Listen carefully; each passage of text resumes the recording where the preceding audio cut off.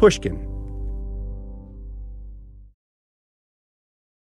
Hey, Against the Rules listeners. I'm excited to share that we'll return in the fall for a brand new season. While we're hard at work on new episodes, today I'm bringing you a special interview with Dr. Maya Shankar. Maya is a friend of mine who studied cognitive science at Yale, worked on behavioral science in the Obama White House, and now leads behavioral economics at Google. On her new podcast, A Slight Change of Plans, Maya asks the question, what exactly happens when we find ourselves at the brink of change? She hosts revealing conversations with people who've lived through extraordinary changes, like Tiffany Haddish, Hillary Clinton, Casey Musgraves, and little-known guests too, like a young cancer researcher in the throes of a stage 4 diagnosis. I sat down with Maya to learn more about her own life change, what inspired her to make a podcast, what listeners can expect this season, and more. I am recording.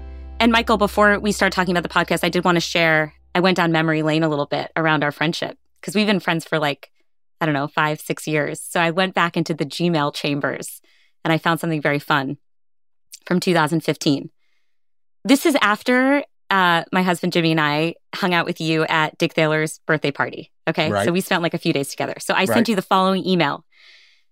Dearest Michael, Jimmy, Lee, and I would like to sign up to be your friend. I'll work with your agent to complete the relevant paperwork. Best, Maya and Jimmy.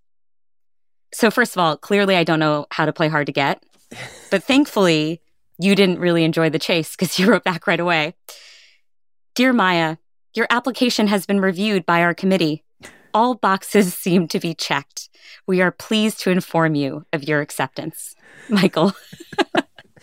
Yeah. So that's how it all began. I have a feeling we share these character traits. I have a feeling we both assume that other people would want to be friends with us, and so we aren't very shy about it. When I met you, there was you had no media ambition. You were an advisor to Obama. How did you even get interested in being a podcaster? So during quarantine, I was feeling really overwhelmed by all the changes that were happening around me. I think everybody was feeling really overwhelmed by the change happening around them. And I think I realized, because I'm a cognitive scientist, so I was thinking about this from the perspective of psychology, right? Which is how do we interact with this change thing that just happens in our lives, whether we like it or not? And, maybe the specifics of what 2020 threw our way is unprecedented. But our human ability to navigate change is not. And so maybe if we heard stories from people who have experienced extraordinary changes in their lives, we could learn something interesting, right? There's no manual out there on how to navigate big life changes, right? We don't know what that process is supposed to look like. There's no science textbook on this. And so I was like, let's dig up the most fascinating change stories, changes of all kinds, right? And then let's see what we can learn. Let's see if we can change our own minds about change. So you started with the subject rather than the ambition? You didn't think, I want to be a podcaster unless what should I do it about? Definitely not. That's just not the directionality that works for my brain. I need to have a really fascinating thing to say that feels interesting to me. It can't be the reverse. I really... I love podcasts, so I love the audio medium. It's super immersive for me, way more immersive than TV. So I'm a huge fan of podcasts, but I just never imagined myself having a show of my own. What were your favorite podcasts? Well, I'm a big Bachelor fan, as you know. Yep. So I absolutely subscribe to all the main Bachelor fan podcasts. Yep. I like interview shows. I listen, of course, to Lori's Santos's Happiness Lab. Actually, let me just pull up my podcast feed right now and tell you what's on there. Yeah, I mean, I've got the classic ones. So The Daily, got Against the Rules, but that seems shameless right now. No, it doesn't. Revisionist History, Still Processing, Hidden Brain. I love How I Built This. Part of me, when I was thinking about this podcast, was How I Built This talks about these elaborate journeys of humans who have built incredible things. And I was I kind of want a version of How I Built This Life. And so that was part of the inspiration, which was people are going through all these changes and how do they maneuver and how do they find creative solutions along the way and how do they navigate? Have you always been interested in change or did this just kind of come up? I study change, right? So I study how and why people change. I study how and why people make decisions, how they develop their attitudes and beliefs about the world. But I never elevated change to an important concept until I was thinking about this podcast. It felt in 2020 like a really big deal to think about. And I think against the backdrop of such a broken political society, it felt especially important to figure out how and why we change in potentially good ways, because we are seeing so many fractures.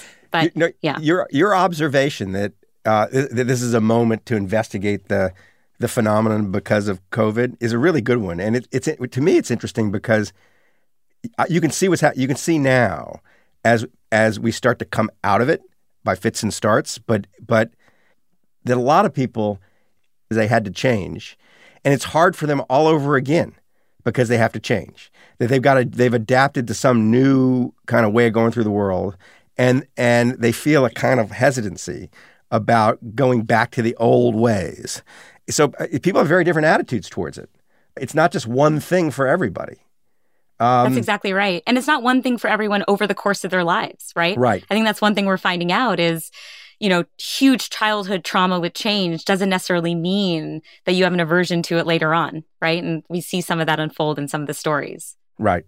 So give me an example of that. Give me an example of someone whose attitude towards change has changed. Yeah. So one person I interviewed was Tiffany Haddish. She's an incredible comedian. She just won Best Comedy Album at the Grammys this year, making her the first Black woman to win this award since the early 80s when Whoopi Goldberg won it. And she had a deeply traumatic childhood. When she was 8, her mom had a really terrible car accident that left her with severe brain damage and made her extremely violent and very verbally abusive. And so Tiffany's having to navigate this new world where this person that she loved most in the world is now actively tormenting her. And so it's a profound change in her life. And so what's fascinating about Tiffany's story is that she recognized early on as a kid that she had this talent, and that was to make people laugh. But rather than treating it as this recreational hobby, right, the thing that she just did, with her friends and whatnot, she repurposed it into a survival tool. And so she uses this over the course of her life. When she's a kid, she tries to make her mom laugh, even just for a moment, to distract her from getting hit. Does it work? And it's working, yes. Oh. She goes to school, doesn't know how to read. She charms her classmates into letting her copy their homework by making them laugh and being the class clown. And so she's so traumatized by change early in her life, but then slowly realizes that she's identified that she has this superpower along the way. And so now there's an element of her that embraces change because she realizes that she's got this amazing weapon that she can use at every turn. It's just a great way to get at people's lives. I mean, getting at your life. You start your podcast, right, by telling everybody that you once were going to be a musician and that didn't work out because you had this horrible injury. But back then were you thinking you weren't thinking about change at that age as an abstract concept. You just had to go about your life and do something different. Yeah, I don't think any kid is like, oh, and now I'm confronting change. I mean, maybe the philosophers among us were doing that, but I certainly wasn't. I was like, this sucks. That's what I was thinking. If I met the musician you way back when you were a kid, and I was interviewing you, would you be recognizable to me? Were you basically the same character, but just with a violin in your hands? I think I was really the same. So when we look back at childhood videos, it's a little bit unnerving how similar I was back then. I think some of the traits I preserved are getting incredibly excited about things, and very passionate about things. I was telling my production team that I have had to do months of voice therapy over the past few years because my doctor diagnosed me as getting so excited when I talk, I forget to breathe. This is apparently a medical diagnosis. But I've now had to retrain myself to remember to breathe. So I think that exuberance was certainly there when I was a kid. But I think maybe the one thing that I had in childhood that I have not retained is just an absolute singular focus on a goal. I mean, I was so dedicated. When I think back to being 9, 10, 11, going into a room and practicing for 5 hours I just can't, my brain can't comprehend today having that kind of discipline. I lost it. I stopped cultivating that skill. If you could go back, learning what you've learned so far, or, just taking what you've learned as a grown-up, including all your behavioral science stuff, if you had to go back and consult the young you after you're told that you're never going to play the violin again. Yeah. Is there anything you would have told the young you? Yeah. I would have said, stop making long-term plans. I was I still am. I'm a type A, or whatever that means. Right. I was obsessed with plan making. I wanted to know what my life was going to be in 2 years, in 4 years, in 10 years. That persisted through college and grad school. And at every point, I'm like, I just need to know what comes next. So that trait survived that trauma? That's amazing. It's amazing. I was like, well, I lost this one, but like, surely I can control everything else. You don't learn the valuable lesson that your control is an illusion until I think you had a few more experiences with change. The next season of my podcast is about experts, and we're still figuring it out. But there's a fair chance that there'll be a show about experts whose expertise is no longer of use or valued in any way. That they go from being, prized or at least used to being completely pointless. What do we tell them? Now you're a budding expert on how to endure these sort of changes. What do you do? Yeah, it's a good question. I mean, when you first brought up expertise, I was like, wow, that's super relevant in my life, because I had this expertise I had been building for over 10 years. And then overnight, it became useless. Didn't matter at all that I had this dexterity and I could play all these pieces. I suddenly couldn't play the violin anymore. I think one thing I'm learning, actually, I had this really interesting interview with a young guy around my age. He's a cancer researcher. His name is Scott. He's a cancer researcher, but he's also a total health nut. So for like the last 10 years, he's been a vegan and he's been obsessively trying to optimize his lifespan. Okay. Intermittent fasting, high intensity interval training, you name it, he's done it. Okay. Pours turmeric on his food. Okay. Turmeric should not be poured on food. And I'm Indian, so turmeric is like one of my spices. That's not how you engage with turmeric. But anyway, he said that his worst nightmare was eventually becoming deeply ill. And last year in the middle of coronavirus, he gets a stage 4 cancer diagnosis that overnight leads him to have to amputate his right leg. He's had 3 or 4 surgeries since then, including removing vertebrae, having to do 6 rounds of chemotherapy, moving to MD Anderson for treatments. I mean, it's a gut-wrenching story. And it's particularly gut-wrenching against the backdrop of someone who spent his entire life trying to avoid this outcome, right? This guy's worst fear comes true. And what he was marveling about is the fact that today, the day that I was doing the interview, he more or less felt as happy as he had before the diagnosis. Really? Which was stunning to me. That is stunning. Because the happiness research does show that we are massively resilient in the face of adversity and setback. And then when really good things happen, we don't stay super happy for a long time at all. We immediately go back down to our original set points. So I was familiar with this research, but I always called bullshit on it. Yeah. I was like, and I told Scott this, I was like, I'm so familiar with this research, but I was always like, okay, I get all of you will respond in that way, but I assure you that if I went through this experience, no way in hell I'm rebounding. Right. But to hear someone who could say to me, Maya, I was in your shoes, I'm exactly the same way, was really heartening. And he said, if I had known the way that I would psychologically respond to this event, I wouldn't have spent so much time being so fearful of it in the first place. Huh. And I think there is a lesson there for that episode you're about to do, which is like there are always unexpected, almost I would call like side effects that happen with change. Right? Things that we can't predict. So having decided to do the podcast on the subject, are you finding the subject exhausting itself, or do you think that it's kind of endless? How long can this go on for? Do you think, how many permutations on this theme are there?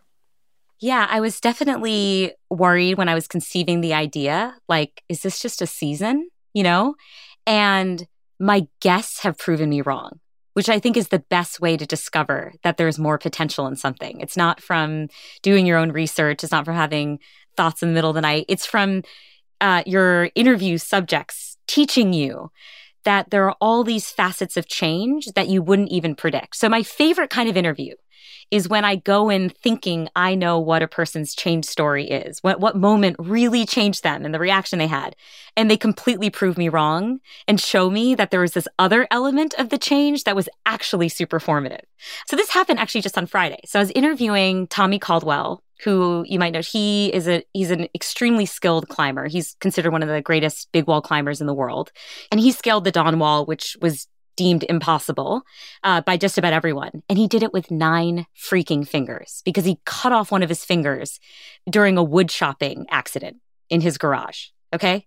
So the change story I was most interested in had actually well preceded losing the finger. It happened when he was climbing in Kyrgyzstan and he was held hostage by these captors. And for 6 days was under their watch and was basically in a state of severe starvation, extremely cold temperatures. They thought they were going to die of hypothermia. And they can't converse with their captors, right? They speak two totally different languages, and they're trying to plot an escape route. And in the end, Tommy ends up pushing one of his captors off of a cliff. I think he surprised himself because he's a very kind of soft, timid type, and he doesn't believe that one should kill. And so he has to reckon with this event for so many years. And so I was probing into that part of the story, right? Which is it seemed like you proved to yourself, where your actual limits were, right? You're able to endure this really intense experience. But the part that was so interesting to me that I didn't even think for a second about until I got to the interview is that the true motivation for him, the reason why he's been able to engage in incredible feats since Kyrgyzstan is actually because he's been chasing a mental state that he had only experienced once when he was in Kyrgyzstan. So it was about 4 days into his captivity where his body, I think, totally turned. It went from starving and apathetic to survival mode. And he said that he felt profound mental clarity and focus in that moment. He was in the ultimate flow state. Everything in the world was sharp and clear, and he knew exactly what he needed to do and how to do it. And he said it was so intoxicating that since that day, he's been chasing that high and has only reached it once. He even tried to starve himself once, on a climb to see if he could get back there, okay? He reached it when he was scaling the Dawn Wall. And I remember telling him, Tommy, if an alien descended on this planet and knew that you had had this deeply harrowing experience, and that you were then trying to recreate those circumstances in normal life because it was a change that you had actually desired, and was something you were striving for, they would think you were insane. But that's been the secret sauce to his experience. And again, I just love it when a guest teaches me, about their story and makes me think about change in a totally different way. It's funny because you're naturally a performer, right? You were going to be a performer. You're going to play the violin. You're going to be on a stage. You've now built a stage and you're on it again. And you're very naturally there. I remember when I first met you, when you were giving that talk to those people at the Harvard Business School, you were so obviously a performer. You were so obviously just made to be in front of people talking. And so now you're doing it. How is being a podcaster changing you? So I think it is making me a much better listener. And I actually don't see myself as the performer. I try to approach every interview as though I'm giving the guest the stage. Right. Because that's the person whose story I'm trying to shine a light on. Right. And so my only role is to figure out the right questions to ask such that they reveal really fascinating things about themselves. I think it's actually just wonderful to be on this end of the mic, right? I've done tons of interviews. I've given tons of talks, performed so many times as a violinist. Right. And in many ways, I'm now an audience member. But right. I'm like an audience member who's almost like a music critic a little bit because she's trying to probe deep and try to figure out where some of the cracks are and dig in there. Right. So you're telling me that 5 years now, when you come over to my house for dinner, you're going to be kind of quiet, recessive, shy. Yeah, you won't even be able to get a word out of me. No, you'll just be there. It's going to be a very painful dinner. You'll leave awkward silences that I have to fill. That's where you're going? No. I'm going to cut the show off. Yeah, no. I think the other thing it's teaching me is I I don't tend to get like any sort of stage fright or anxiety going into an interview or a conversation. I think maybe the reason for that is that when you're a little kid and you're forced to go on stage and play these deeply technical passages, when you're then told later in life you simply have to talk, like speak words, you're like, oh, wow, I'll sign up for that. That seems a hell of a lot easier. And I'm hoping that the fact that I'm not approaching the conversations with anxiety is putting my guests at peace too, right? Letting them feel open and like we're really just having a conversation, which is what I'm hoping will be the vibe of the show. It's really meant to be not super formal. I can be quite irreverent at times. That is my actual personality, as you know, right? And so I'm hoping at least part of that comes through. All right, I'm going to let you go. Great to see you, and let's have dinner again soon. Yeah, sounds great. All right. Okay, bye. Bye.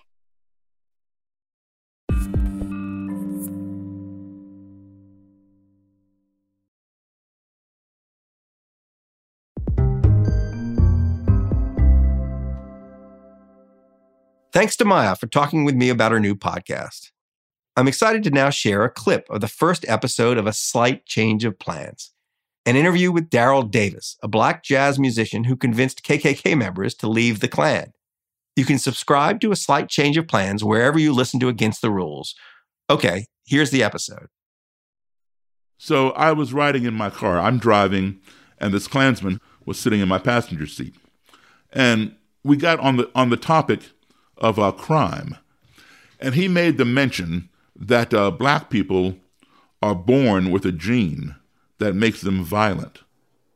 And I said, look, I'm as black as anybody you've ever seen. I have never done a drive-by or a carjacking. How do you explain that? This man did not hesitate 1 second. He answered me instantly. He said, your gene is latent. It hasn't come out yet. That's Daryl Davis, a blues musician. And yeah, you heard him right. He's driving in his car with a member of the Ku Klux Klan. You know, I was speechless. I was dumbfounded. And he's sitting next to me all smug and secure, like, you see, you have nothing to say. And I thought about it for a moment. Rather than attack him, just say, it's not true, it's not true. I said to him, white people have a gene within them that make them serial killers. And he said, why would you say that? I said, well, face it. Name me 3 black serial killers. He thought about it. He couldn't name anybody. He couldn't do it. I rattled off Charles Manson, Jeffrey Dahmer, Henry Lee Lucas, John Wayne Gacy, Ted Bundy, David Berkowitz, son of Sam, Albert DeSalvo, the Boston Strangler. And I said, son, you are a serial killer. And he said, Daryl, I've never killed anybody. I said, your gene is latent, hasn't come out yet. He said, well, that's stupid. And I said, well, duh, it is stupid. And he got very, very quiet. And I could tell that the gears in his head were spinning super fast, probably, burning a hole in there. And then he, a moment later, he changed the subject. But within 5 months, this guy quit the Ku Klux Klan. Since that car ride 30 years ago, Daryl Davis has gone on to convince dozens of people to leave the Ku Klux Klan. Convincing someone else to change their mind, their view of reality, is one of the most elusive, coveted types of change, which is why Daryl's story feels so improbable. So how does he do it? I'm Maya Shankar. As a cognitive scientist, I've always been fascinated by how we change our minds and why we change our minds. On this show, I'll have intimate conversations with people who've navigated extraordinary change. And hopefully their stories will get us to think differently about change in our own lives. This is A Slight Change of Plans. I can change, I can still change, I can still change.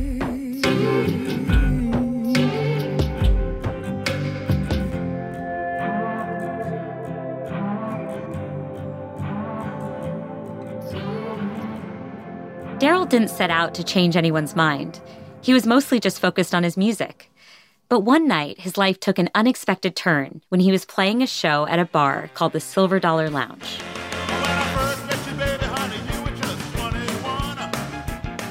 The Silver Dollar Lounge at the time was an all-white lounge.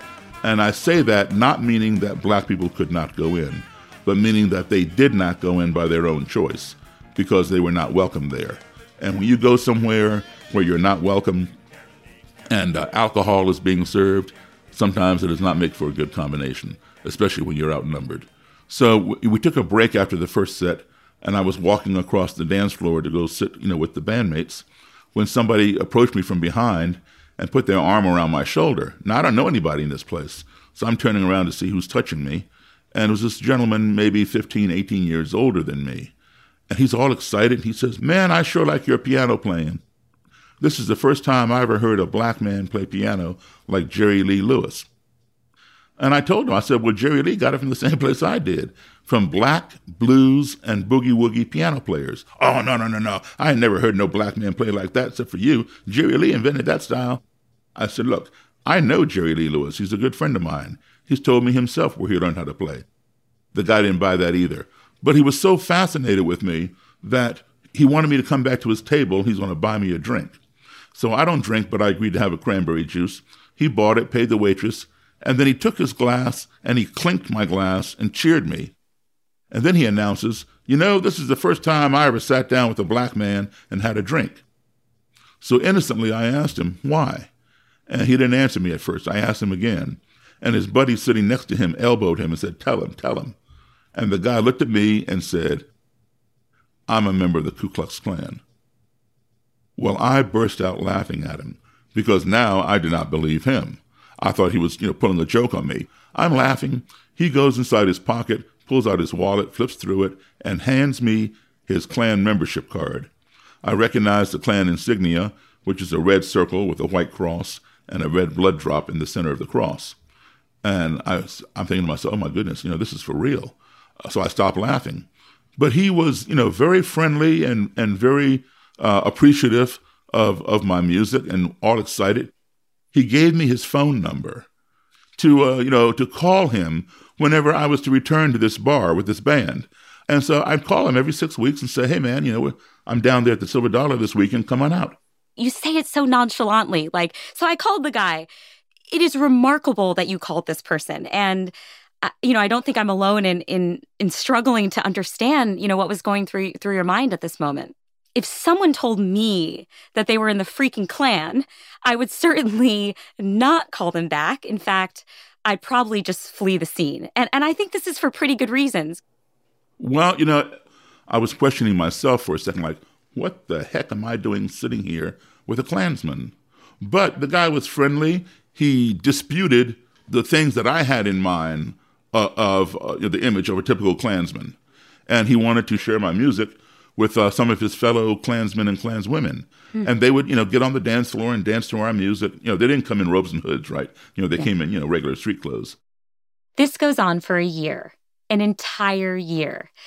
Daryl would play a gig at this bar, and he would invite Klan members to watch him play. This is one of those things that makes Daryl so unusual. I mean, for me, a huge part of what makes someone who they are is their belief system. And so if we share the same taste in music, that's fine, that's great. But if I then find out they're a flagrant racist, that's going to fully eclipse everything else about them. So how does Daryl look past that? He says it's not like that. He wasn't looking past it. He wanted to learn from it. See, Daryl had spent his early childhood overseas in a school he describes as a United Nations for little kids. Race was always in the background. But when he moved back to the States when he was 10, he couldn't escape racism. And ever since then, he's been interested in why people hate. I had an experience at the age of 10 where some racist people threw rocks and bottles at me during a parade in which I was the only black participant. And never having had this happen to me before, I was perplexed as to why people were doing this. And when later my parents explained that it was racism, my 10-year-old brain could not process the idea that someone who had never seen me before, who had never spoken with me and knew nothing about me, would want to inflict pain upon me for no other reason than the color of my skin. That just did not compute with me. Well, later when I realized this was true, there are people like that, I formed a question in my mind, which was, how can you hate me when you don't even know me? And some people would just say, well, Daryl, that's just the way it is. Well, no, it's not just the way it is. There has to be a reason behind it. Well, it's always been that way. That was not good enough for me. I wanted to get to the nucleus of it. So Daryl dedicates himself to answering this question. He devours books about race and racism. He reads nearly every book that exists on the Klan, but he's still unsatisfied. So he decides he wants to write his own book about the Klan. All the books written on the Klan, except for mine, have been written by white authors. You know, white authors obviously have an easier time getting in contact with the Klan and sitting down and not fearing any ramifications or whatever, or they might even join the Klan undercover. A Klansman would have a different perspective sitting there talking to a black person than he would a white person. And how do you feel that perspective would have been different? Because he's sitting there telling the person that he hates why he hates them. So now he's having to face me and face those same questions, you know, that somebody would ask, or even different questions that a white interviewer, journalist, would not ask, because they don't think of them, because they don't feel the same things that I feel. As Daryl starts researching for his book, it suddenly dawns on him. He already knows someone in the Klan, that guy from the Silver Dollar Lounge. So he goes on a mission to track him down. It takes a while, but eventually he finds the guy's address. And I knocked on the door, you know, unannounced. And he opens the door and sees me, goes, Daryl, you know, what are you doing here? And he looked up and down the hallway to see if I brought anybody with me. So it was more him who was intimidated than me. And when he stepped out of his apartment, I stepped in. So he turns around, comes back in. So now we're standing inside his apartment. And he says, you know, what's going on? Are you still playing? What's going on? I say, yeah, I'm still playing. But listen, I need to talk to you about the Klan. He says, the Klan? I said, yeah. He goes, well, I quit. You know, I quit a while back. I said, well, you know, where's all your Klan stuff? He says, well, they came and got it. And I said, what do you mean they came and got your robe and hood? You know, don't you own it? And he explained to me, when you join the Klan, if you have the money to pay for it, you can purchase your robe and hood, and it's yours to keep forever. If you cannot afford it at the time, you can still take it home with you, but you put a little extra money in every time you pay your dues until you pay it off, sort of like layaway kind of thing.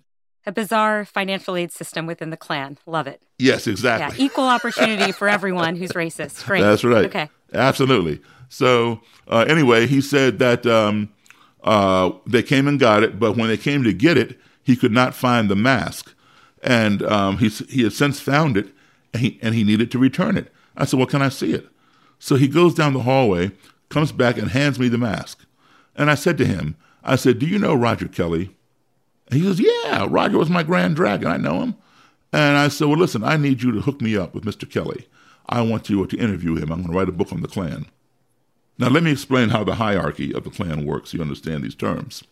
We would call a state leader a governor. They call that the Grand Dragon. A mayor, that person is known as the Exalted Cyclops. Anybody on the great level is, Sorry, the self-importance of these names is just truly astonishing. Well, see, that's also what attracts people because, you know, they get titles, they feel important. Yes. It's a sense of self-importance, you know, because they're not getting that from the society in which they live. So, you know, this brotherhood, this gang, if you will, gives them those things. So at the time, Roger Kelly was the Grand Dragon, state leader from Maryland. So I said, I'll tell you what, you need to return this mask, right? He said, yeah. I said, give me Roger Kelly's phone number and his address, and I'll go return it for you. And he snatched that thing right out of my hand and said, no way. And so I begged and pleaded with him. Well, he finally gave it to me on the condition that I not reveal to Mr. Kelly where I got it. And he warned me. He said, Daryl, do not go to Roger Kelly's house. Roger Kelly will kill you. And I said, well, that's the whole reason why I need to talk to Mr. Kelly. I need to know, why would he kill me? I mean, what is going on in his mind when he sees me? I have to understand this. You did realize that you might not get the answer to the question if, in fact, the dangerous part happened first, right? True. This is true. But I was thinking, you know, that I would prevail. I'm the eternal optimist, if you will. Well, I am not the eternal optimist, and Daryl's decision feels incredibly risky. But anyway, he has his secretary, Mary, call and schedule the interview, and he gives her one important instruction. Do not tell him that I'm black, and see if he would consent to sitting down and giving her boss an interview. I figured, you know, he might pick up in my voice that I'm black. And I didn't want him to hang up the phone and say, "I'm not talking to you." And then my whole project would have ended before it ever got started. Roger Kelly agrees to meet for an interview one evening at a nearby motel. Daryl gets to the motel early with Mary. He's not sure if Roger will even agree to step foot in the room, but if he does, Daryl wants to be hospitable. He asks Mary to fill up the ice bucket and buy some sodas. And then they start arranging the room. There's not much to arrange. There's the ice bucket, a table, 2 chairs, and Daryl's canvas bag, which has his tape recorder and a Bible. The Klan claims to be a Christian organization, and they claim that the Bible preaches racial separation. Now, in my reading of the Bible, I have never seen anything like that in there. So I want to be able to pull up my Bible and hand it to him and say, "Here, Mr. Kelly, please show me chapter and verse where it says blacks and whites must be separate." So I'm all prepared, right? Right on time, right to the minute, 5:15, knock, knock, knock on the door. In walks what is known as the Grand Nighthawk. Nighthawk means bodyguard, security. He's dressed in military camouflage, and he has that Klan patch on his chest on one side. On the other side of his chest are the initials KKK, and embroidered on his cap, it said Knights of the Ku Klux Klan. And on his hip, he had a semi-automatic handgun in a holster. He comes in. Mr. Kelly is walking directly behind him, carrying a briefcase and a dark blue suit and tie. And the Nighthawk turned the corner and saw me and just froze in his tracks. So Mr. Kelly slammed into his back and knocked this guy forward. And now they both are stumbling around trying to, regain their balance. And they're like looking all around the room like, something's not right here. And I'm just sitting at the table looking at their faces. And I could read their faces like a billboard. Their faces were saying to me, did the desk clerk give us the wrong room number? Did we misunderstand something? Or is this an ambush? So, I saw the apprehension. And so I stood up and I displayed both of my palms to show I had nothing in my hands. And I walked forward, I extended my right hand, and I said, "Hi, Mr. Kelly, I'm Daryl Davis."